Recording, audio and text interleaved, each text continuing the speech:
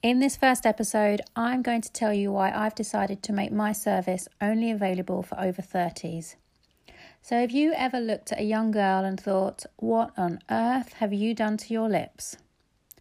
I know I have, and it makes me feel really sad. And unfortunately, it's becoming all too commonplace. So hi everyone, I'm Lou, the skin nurse, and welcome to my podcast, Skin Matters. I'm a registered dermatology nurse and I specialise in cosmetic injectables. This podcast is for busy women who are over 30. So you're going to be listening to all things related to skincare, skin health, Botox, dermal fillers, and all of that jazz. So I'm going to jump in and allow myself to be really vulnerable with you now and tell you something. And that is that I've battled with myself and my choice of business since I started it many years ago. So let me explain.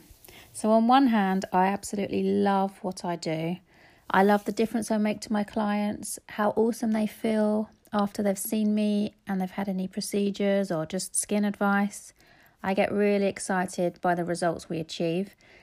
And this aspect of my work energizes me, which is great, and I love it. But on the other hand, in the past, I've literally been crippled by feelings of guilt and shame about what I do. I felt conflicted about it, and I didn't really know why. So in the past, I've felt bad about offering cosmetic treatments because I worried that I could be adding to the ridiculous amount of body image pressure we're all under. And I get it because I feel the pressures too. I feel all the pressures of, what we should look like. And I've battled with my weight my whole life. So I know exactly how it feels to not feel truly happy or comfortable in your own skin. And it's completely shit. We're all, bombarded with constant images of celebrities looking unrealistically young and often a bit weird on TV and social media. And we all see the TV reality show contestants with these plastic, unexpressive looks they all have now. And the problem is it's becoming normalised. It's got to the point where some young girls think having a cosmetic procedure is normal and necessary, that it's the path to making them happier and more popular, that it's the key to getting the perfect selfie. And we know that that should not be a priority. God knows what this is doing to their self-confidence. It's all really, really quite sad. And you know what? Even if they do get a really good selfie and look amazing on Instagram, sometimes when you see these people in reality, they look quite odd. Nobody wants to see a pair of lips walking down the street. But that's what it's coming to. We're seeing the lips before the face. I know there are people out there that like the look of having big lips, but 98%, I would say, of the people that I meet and speak to, certainly all my clients, they don't think that's an attractive look, and it's actually quite concerning. So I really don't want to be a part of that. The other thing is I have a young daughter. She's my absolute world. She's young and impressionable, and she sees people pouting in every photo. She thinks that's normal, and that drives me bonkers.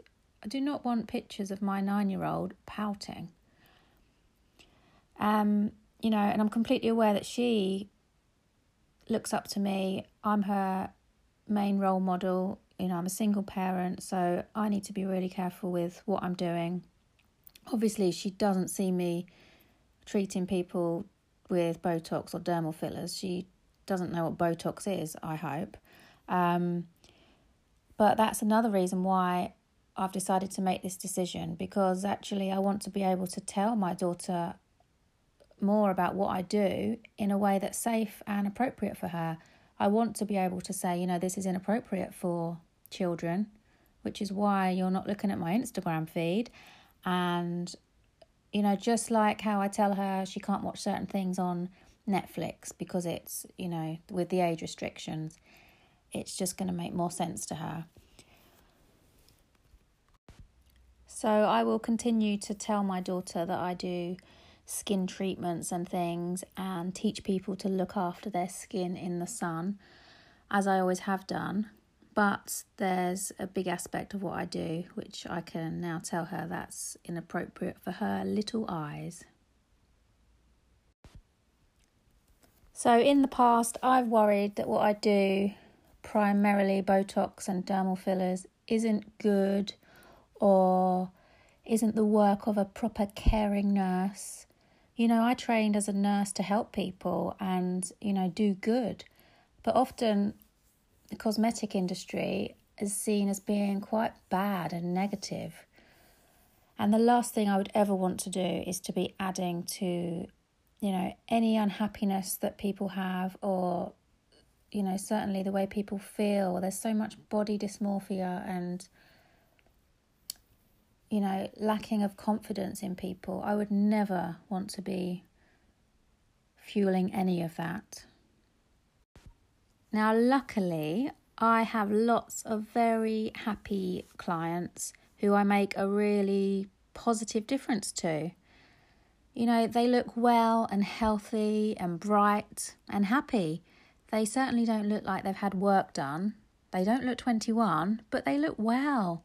They look, attractive, and that's what they want. And that's certainly what I want. I don't want my clients to look like they've had work done.